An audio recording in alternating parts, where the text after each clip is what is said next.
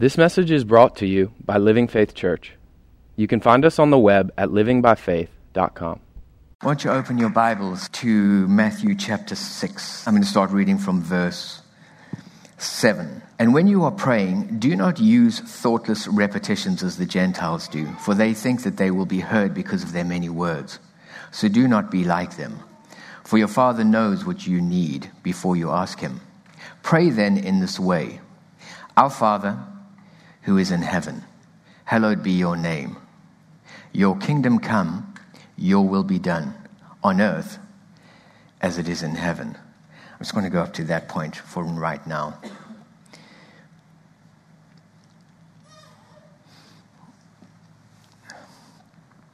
What I usually find is that the Holy Spirit starts to work with me in certain ways, and He starts to give me direction and impetus as to where He wants to move. And as He moves me into different spaces, what ends up happening is He gives me some understanding and some revelation about a particular place, and then we build on that. And so over the last number of weeks, we've been talking about the significance and the importance, the value and the place of the head and the heart in people's lives, and how God uses those particular spaces. And the reason I tell you that is because sometimes what ends up happening is, because it's cumulative, I always try to encourage people to at least watch it or come. Because what ends up happening is you kind of lose step if you go a couple of steps ahead. So I want to talk about some things today. And my reference point is very much what we've been speaking about over the last few weeks. So if you at some point feel as though you're looking for clarity on some things, my encouragement to you would be to go and to listen to some of those teachings. I want to speak to you this morning on something that is titled The Breath of Life. The breath of life. When we pray with expectancy. The reason that people pray is because they're looking for change. The reason that we pray is because we want to get connected with God. We're looking for God to come and intervene in a situation. We're looking for His influence. We're looking for His power. We're looking for a change and transformation in a particular thing. Nobody prays looking for change and not expecting God to do those things. We always live in the expectancy of something happening. Are you with me this morning? Yes. Are you sure? Yes. I haven't even got deep yet and you're all so quiet. I don't even have a joke for you. Okay, you got to stick with me here. I don't know if you're with me if you're just staring, because it may just be a glazed over look where you're kind of like, I'm still in Saturday night. I haven't quite emerged into Sunday yet. So, okay. The challenge with it is, in too many instances, we pray with good intentions, but we don't always get the result that we're looking for. Okay, now everybody's quiet again. You know what? If you say amen more excitedly than anybody else, you know what they'll think? Oh, it can't be that person. It must be the one sitting next to me on the other side. We don't always get the results that we're looking for. Yeah. Why? That's a good question. I'm glad you asked it, because that's really what I want to begin to explore today. There are a number of different reasons and things to look at when we get into the avenue of prayer, but what God specifically has been speaking to me about is power praying. The ability to use prayer to be able to affect and bring about change and transformation in situations and circumstances. And how do we do that? When we pray, we should live in the expectancy that something's going to happen. We should live in a celebration of, because I've prayed, I understand what's been introduced into that situation, and I'm looking for change. I'm looking for transformation. I should know that and have a confidence that because I prayed, something's going to happen. There are a couple of things that we need to just discuss up front. And the one thing is mercy. Understand that in God's benevolence, He has something called mercy. What it means is He can do whatever He likes, whenever He likes. He doesn't have to follow rules. It's because He's motivated by love. He can do things in any way that He wants. But mercy is not an indication. It's not a measure of our spiritual maturity. The just shall live by faith. What He's saying is, life is going to throw some stuff at you. All too often, if we approach our disposition towards life where we're quite casual in our relationship with God, it's okay and we don't always need God until we find ourselves up to our Penobscot in water, and I'm desperately trying to keep my head above water and I feel like I'm drowning. And what ends up happening is God has to jump in and save me with regularity. It's called mercy. The thing about it is He doesn't want us to leave us in a place of mercy. He's not going to want us to be at a place where we don't experience His love, but He's always wanting to introduce us to His grace. Grace is teaching you to swim. I don't want to save you all the time. You've got to learn how to swim because life's going to continue to throw stuff at you. And the thing about it is grace becomes an important way because it becomes the lifestyle of the just. We don't live by God's intervention saving me all the time. He's saying, I've already made provision for you to learn how to swim. Learn how to swim. You can do this. And so he's talking at the moment and he's sitting saying, okay, listen, look at these people who are praying and look how they're praying and all the rest of it. And this is the paraphrased version. And what he's saying is, the problem with it is there's no results with what's happening here. And he's saying, if you're interested in really getting results, what I'm going to do is I'm going to introduce you to how to pray. I'm going to begin to speak to you, and I'm going to show you and demonstrate to you what it is to learn how to pray. And when he begins to run through the Lord's Prayer, what we call the Lord's Prayer, what he's really doing is he's sitting saying, I'm not talking about something that's ritualistic. It is not a ritual. It is not something you do out of obligation. The thing about God is, if we have to understand, is that when He begins to show us what the Lord's Prayer is all about, each aspect and each avenue of the Lord's Prayer is a placeholder. It carries within it depth of revelation. It's very much like parables. The disciples said to Him, Jesus, tell us, why is it that you speak in parables? And He said, the reason that I speak in parables is because truth is hidden in there.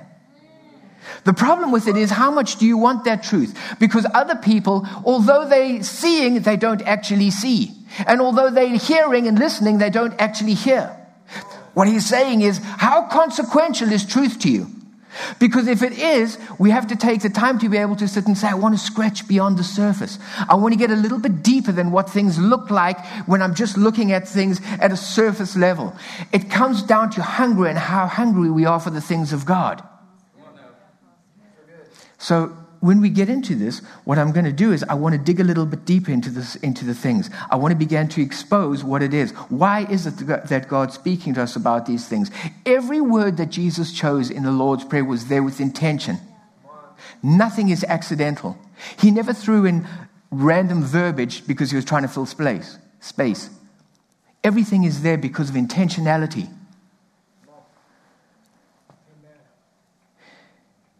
What He's giving us is He's sitting saying, I'm going to reveal to you and give you an understanding of why we pray in this way and what constitutes effective prayer. He's establishing a pattern. And so what He's saying to us is, if you understand the depths of the pattern, it'll give you a paradigm with which you're able to approach prayer. The Lord's Prayer was designed as a pattern. It's not a substitute for prayer. All too often people sit and say, well, let's just pray together. Our Father who art in heaven. Vain babblings.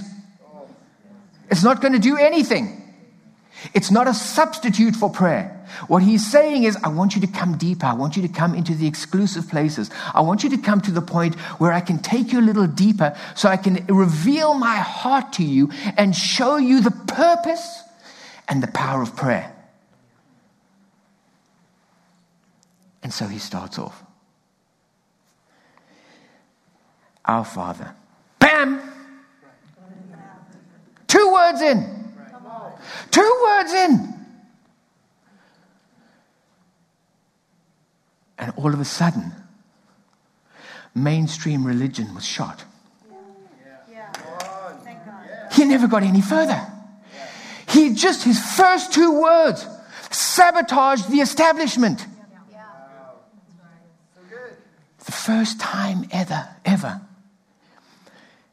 That God the Father, that God, Yahweh, was presented as the Father. This is how you pray. Our Father. And they looked at Him. the establishment was shocked. Because you've taken an authoritarian God, someone whose laws we followed, someone that we followed because we understood who he was and what he is all about, and you've put him into a totally different paradigm. We don't have context for God like that. It's blasphemous. He speaks about Father because he is introducing a paradigm shift. Nothing small, but something consequential. He is introducing a paradigm shift of magnitude. We're going to step from law and we're going to step into grace. We're going to step from the written word and we're going to step into the spoken word. We're going to move from legality and we're going to move into relationship. There is a paradigm shift that's taking place right at the moment. And he's saying, if you can't get on board, I can't share the rest. Our Father. It's not just any relationship that he's talking about. He's talking about the most consequential relationships in our development as young people. When you're born, your mother nurtures you, but your father has influence in affirming your identity. Our Father. What he's saying is, any relationship that has consequence demands heart connection. If it doesn't have heart connection, it's relegated to functionality. I have a functional relationship with the serviceman. I have a functional relationship with the checkout clerk at Safeway. But I have a meaningful relationship with my wife. You see, relationships that have consequence, relationships that are heart connected, are relationships that demand something that goes beyond simple head knowledge. It gets into things that are intangible yet consequential. It begins to touch on things like trust and love, and compassion and empathy and confidence. Consequential things that begin to affect our life. They're things that inhabit the very center of our being. When you talk about the heart of the matter, you're talking about that thing that is most consequential in everything that's being discussed and everything that's happened. The thing that's most consequential is the heart. He's talking to the heart of who you are. The reason he's doing that is because he understands the way that you've been created. And what he's doing is he's positioning himself in a place because he knows if he can take something of who he is and he can connect with the very soul, the very heart, the very center point of who you are, it puts him in a place where he's able to influence and affect the course of your life. It's about relationship. Moses had relationship with God. He met with God face to face. Excuse me. He met him at the burning bush. He met him when he went up the mountain. Moses met with God. And because he met with God, things happened in Moses' life. He introduced plagues. He separated the Red Sea. He touched a rock and water came out. Things happened in Moses' life that never happened in Israel's life. Moses went up the mountain and met with God and came down with the 10 Commandments. Israel lived by what they read. Moses lived by what he heard. Moses said to them, come up the mountain with me so that you can hear the voice of God. Dave, can you fix this? So that you can hear the voice of God. And they said, no, Moses, you go up there. You come down and tell us what God said. The problem with it is they missed out because things happen when you hear God speak that you never get when you read about what he did. The Bible is replete with people who did things of consequence. And you know what the common denominator is? All of them heard him speak. You won't find people in the Bible who read about what God did without doing something of consequence. Abraham had a visitation from God, and God said, and he became the father of many nations. Peter said, you are the Christ, and Jesus said, you're blessed. Why was he blessed? Because your faith, flesh and blood never revealed this to you, but you heard The voice. Things can happen in your life because you know how to hear the voice. Dave, I need you to help me. Paul came face to face and met with Jesus in a way that he never expected. But Paul did incredible things, not because he was studious, not because he learned a whole bunch of stuff, but because he was connected and he heard the voice of God. Things happen when we hear the voice of God, not when we read about what God does. Amen. Thank you, Dave. I don't know if that's any better. But.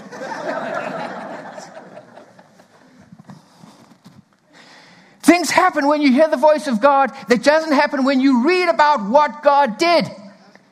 Jesus separated himself regularly to go and meet with God. I only do the things I see the Father do. What was he saying? Things happen when you hear his voice that will never happen when you read about him. Jesus is standing and he says, "Our Father." And everybody who was religious opened their eyes in horror because he was saying to them, I know what you've dedicated and spent your life doing. You study and you committed to that. You want to hear about God. You've been into the Old Testament. You understand the Torah. You read the Book of the Month Club. You've been watching it on television. You know everything about God. The problem with it is I'm introducing a new paradigm. And what I'm telling you is what you've heard about God isn't what's going to sustain you in the dimension to come. What I'm telling you is unless you can change your paradigm and move into God, my Father, and step into a relationship, you will never realize thy kingdom come. He was doing something that was shifting their paradigm. We have a church in America that is hungry for knowledge. We're hungry to know the next great revelation. We want to know the next great truth. Have you read the book of the month? Or did you hear that great teaching from whatever? The problem with it is the voice that God is bringing to us, and the invitation is our Father. What he's saying is, it's time to move beyond what you know about God to step into a place where you can hear his voice.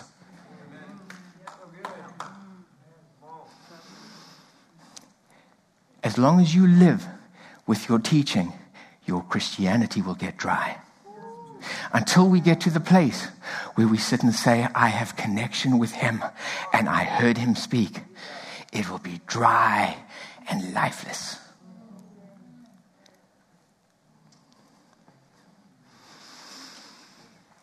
It was important. It was consequential, but it was unsettling. Because I've spent my life knowing about God.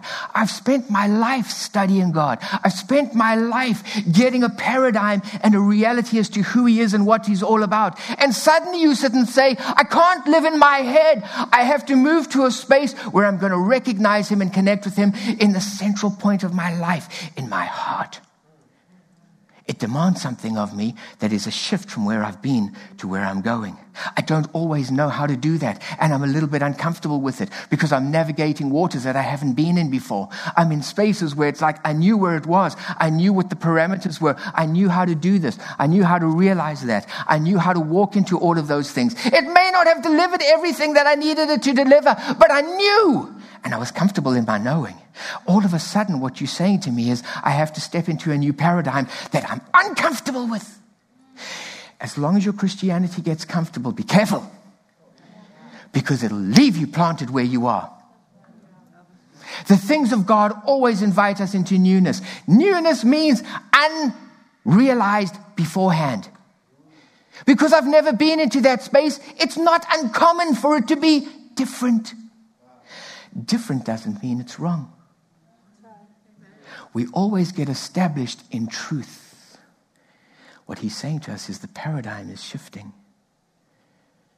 And the invitation I'm extending to you is to move beyond where you are, to move beyond the paradigm in which you find yourself, to move beyond your understanding and your knowledge, and to move to a place where I hear his voice.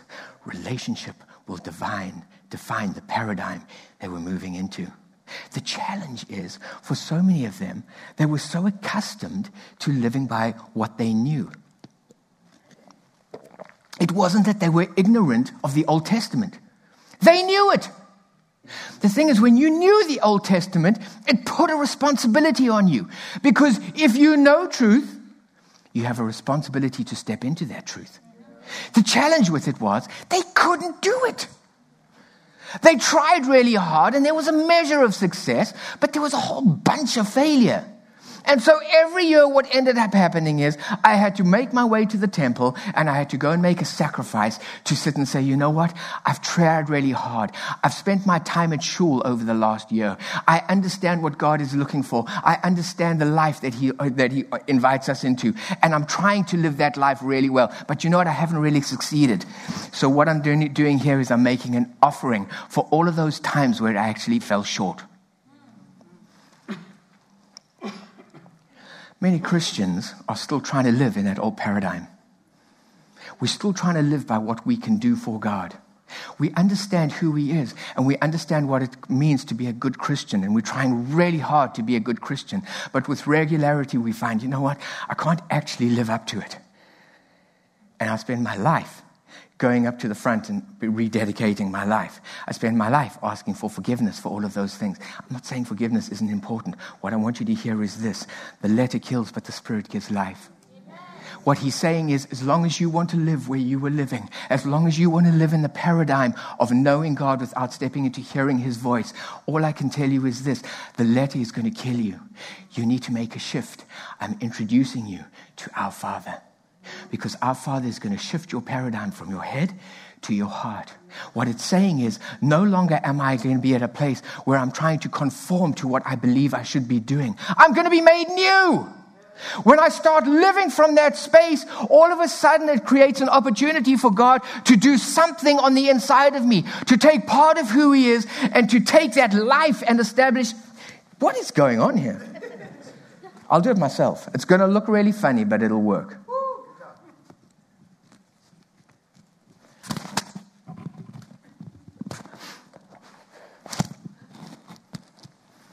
It creates an opportunity for God to get to the place where He's saying, I'm dealing with your heart. So what I'm going to do is I'm going to take of who I am, and I'm going to deposit life into that space. Life is not going to be found in what I understand. Life is something that is gifted to us through relationship. It's gifted to us through relationship. It's not of you, lest any man should boast. It comes from Him. And so it becomes important for us to understand that at the very outset of understanding how it is that we walk into meaningful and powerful prayer, the number one entrance requirement is that we get established in the paradigm of relationship. Our Father. If we can't get to that place, everything else is inconsequential. Because it establishes a mindset and a paradigm through which we're able to view the rest of what He's inviting us into. If we're still going to sit from a legal paradigm, what ends up happening is we'll see everything that He's speaking to us from that paradigm. But when we step into a paradigm that is defined by grace and love, we'll see things differently. Our Father becomes consequential. It's the gateway to the Lord's Prayer. Oh, jeez. Help me, Lord. Well, we've got to, we'll be at about 5 because it's a long prayer. No, I'm just kidding. We're going to have to do this in a few stages. Our Father, who art in heaven. What was He doing? He was establishing an understanding in our lives of the Creator and the created. He was wanting us to come to a place where we recognize the divine and humanity, and they are not one and the same. What He's saying is, when God created you, He took dust and made you in His image, your body, soul, and spirit. But you were created for the earth. You were created for that which was natural. The reason is because you have the ability to be able to have influence in the natural realm. You can gain understanding about the world in which we find ourselves. You can get a skill set. You can do so much about the natural realm that gives you influence in a natural space. And he's saying you were built for that. You were designed for that. The thing about it is God is not the same. God is the creator. God is spirit. And so when we begin to understand God's nature, what he's saying to us is, I want for you to recognize that there is a difference between the two of us. I am the one who's not limited by ordinary circumstances. There are no parameters placed on me like they are placed on you. I can do things that you cannot do. I can introduce things that you cannot introduce. It begins to... What it does is it speaks to us about the transcendent nature of God. It's a big word, but basically what it means is this. God transcends the natural realm. He's bigger than who we are and what we're all about. He's establishing a paradigm that he wants us to begin to recognize that he is the source of all things. It becomes consequential because what he's... sorry, I'm watching the time. It becomes consequential because the thing is, John 3 verse 6, I think it says, what's flesh is flesh, what spirit is spirit. What he wants us to do is recognize this. Things you can do in and of yourself as a natural person is good and it's fine. And you should be doing stuff. We should be accomplished in the natural realm. But there are some things where we need God's intervention in life. There are places where if we want to have meaningful relationship with him, we have to understand that that comes from him. There is a separation between flesh and spirit. The reason he's drawing those parallels is this. He wants us to understand that when we want to walk into a new dimension of experience with God, I cannot do the things that he can do. That's his territory. The only way I can do what he does is if he takes of himself and gives it to me. Otherwise, I'm a conformist. I'm trying to live like God. I'm trying to look like God. I'm trying to act like God. But my prayers don't go anywhere. My prayers are inconsequential. I can't lay hands on the sick and they recover.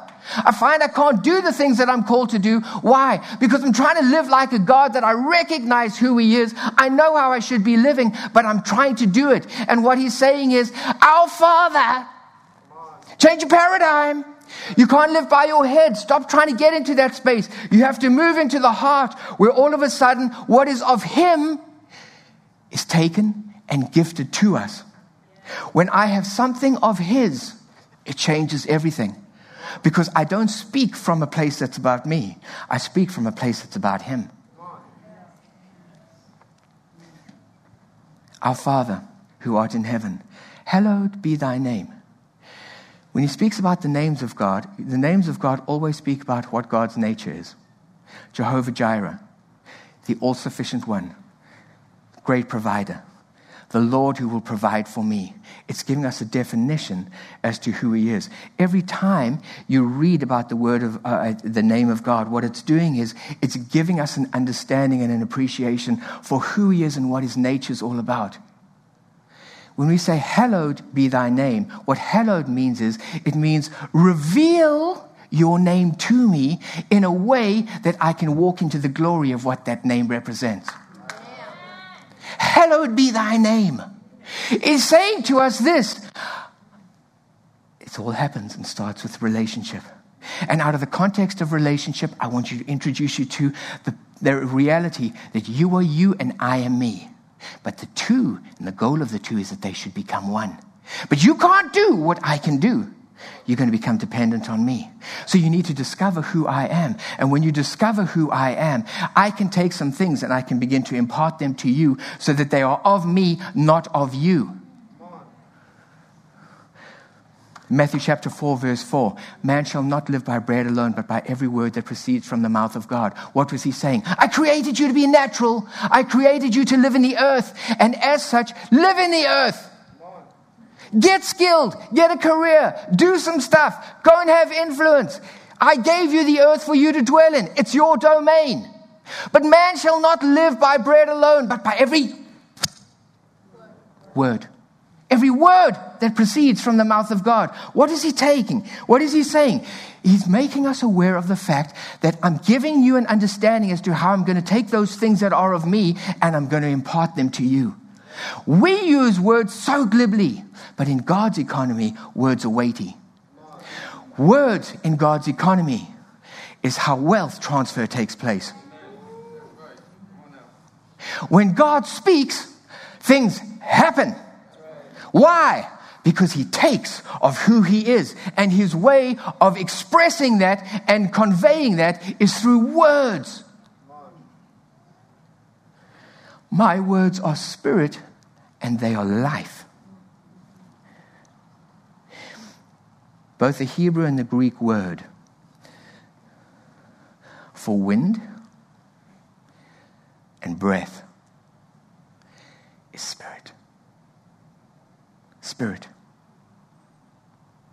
When you speak, you can influence atmospheres because you're speaking spirit. Wait till you're happy at home and you're all eating dinner and somebody comes in and they're furious and they open their mouth. What happens? The atmosphere changes. What happened? I released something. When God speaks, spirit comes. What he's saying is my words are spirit and life. What he's saying is I'm taking that which is of me, not that which is of you, and I'm imparting them to you. You want to know why Moses could do what he did? You want to know why Abraham became the father of many nations? You want to know why Mary said, so be it unto me? You want to know why Jesus did the things that he did? It's because he put himself at a place where he exposed himself to spirit. I got to hear his voice, because when I hear his voice, there's an impartation that takes place, which is of him into me. It's not going into my head. It's going into my heart. I've got to change my paradigm. I've got to change the way that I approach God, because if I don't, I'm going to miss it. What is he doing? He's using that as the gateway so that he can walk us into an experiential reality of Christ in me, the hope of glory. He didn't say, look like Christ. Don't act like Christ. Don't behave like Christ. He said, it is Christ in you that makes the difference. It's consequential, because what he's saying is, this is nothing that you can do. I don't need your conformity to try and look like me. I want to take of who I am and impart it to who you are.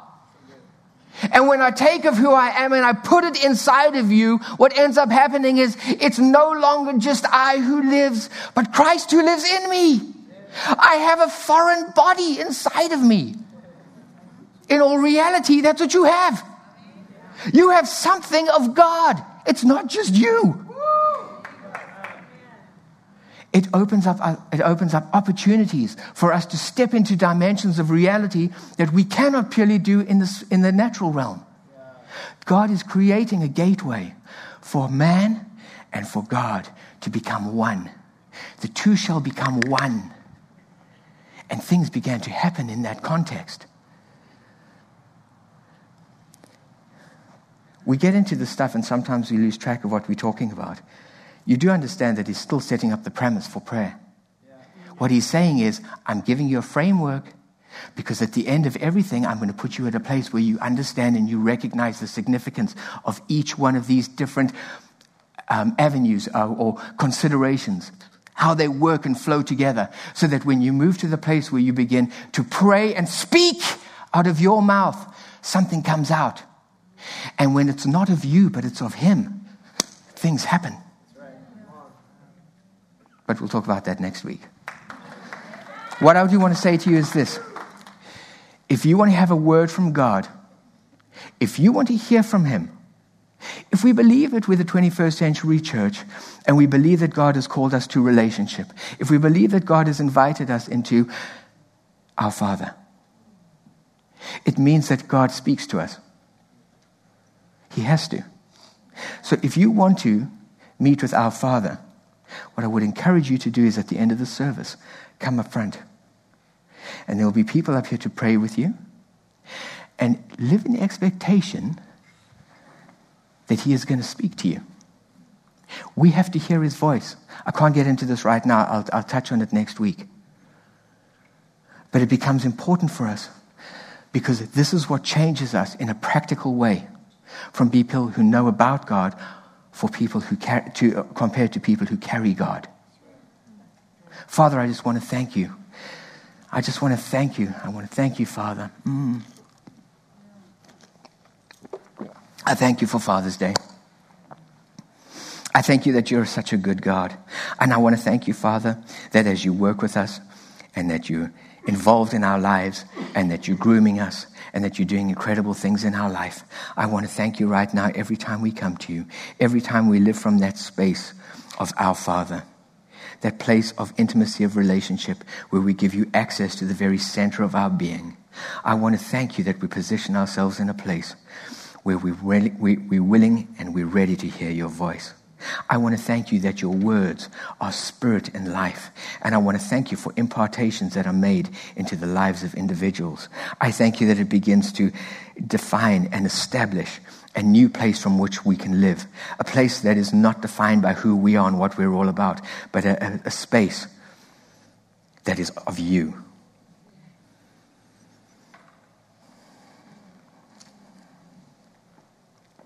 Holy Spirit, I pray that you just work in the lives of every person here this week. I pray blessing over them. I pray favor over them. I thank you for paradigm shifts and making us comfortable with transitions from where we've been into newness and where we're going. I thank you for a heart of love that's intent on connecting with us.